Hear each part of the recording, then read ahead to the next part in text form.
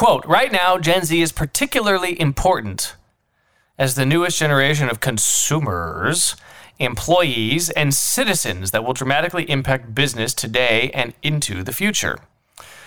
Now, I can remember even just 10 years ago or 20 years ago when they were writing these articles about millennials. And they were like, millennials are going to be a big deal, ladies and gentlemen. There's a huge wealth transfer happening.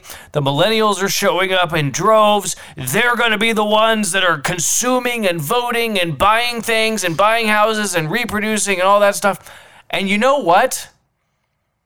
I'm a self-hating member of the millennial generation, but I'm like you. I'm on the cusp. I'm on the very, very upper echelons of millennialism, borderline on the cusp with Gen X. Okay. Now they put a timestamp on it, and I've seen the cutoff either at 1980 or 1985. Depending on where that cutoff is, I'm Gen X. But if there's a cultural difference, whereas Gen X was raised by themselves outside by a selfish generation that were just going through their own divorces and didn't care about the children, and there was no technology in the family or in the house whatsoever. It was the last humans to just live and die outside, to duke it out in the streets with all the neighbor kids, and to basically just raise yourselves. Then by that standard, and by the standard of did you listen to Metallica, is what did you download on Napster, okay? Was it Metallica or was it Coldplay? If it was Metallica, you're Gen X. If it was Coldplay, you're a millennial. That's the cutoff, okay? And if that's the definition, I identify as Gen X, even though probably by my birth year, I am technically a millennial. But I think there are two versions of millennials.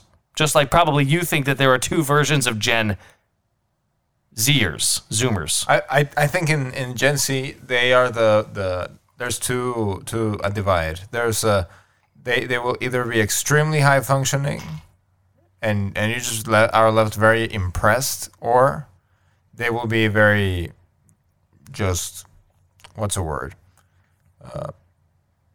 unimpressive, I suppose, just lazy.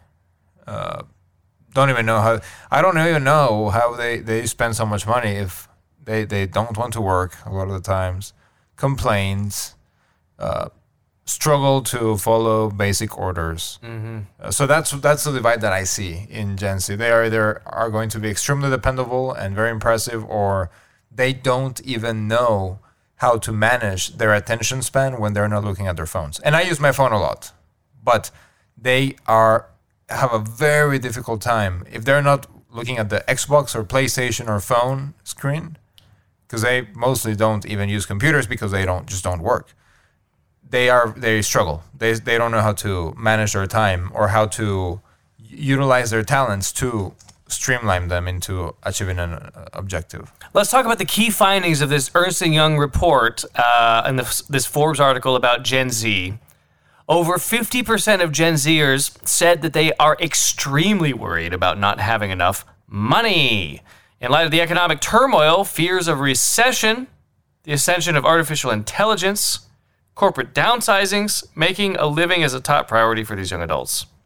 Also stressed about making poor financial decisions with their hard-earned money.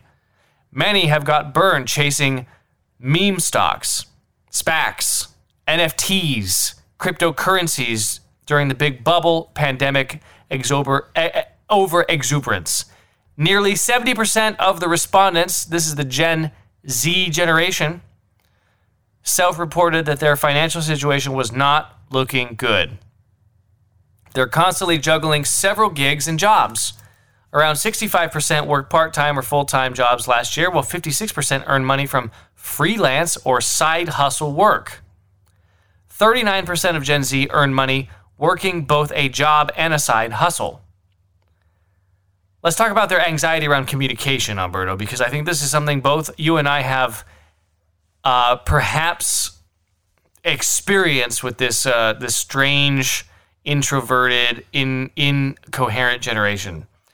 After a few years of working remotely, companies are pushing people to return to the office, but they don't want to come back. It's hard for them to navigate corporate etiquette,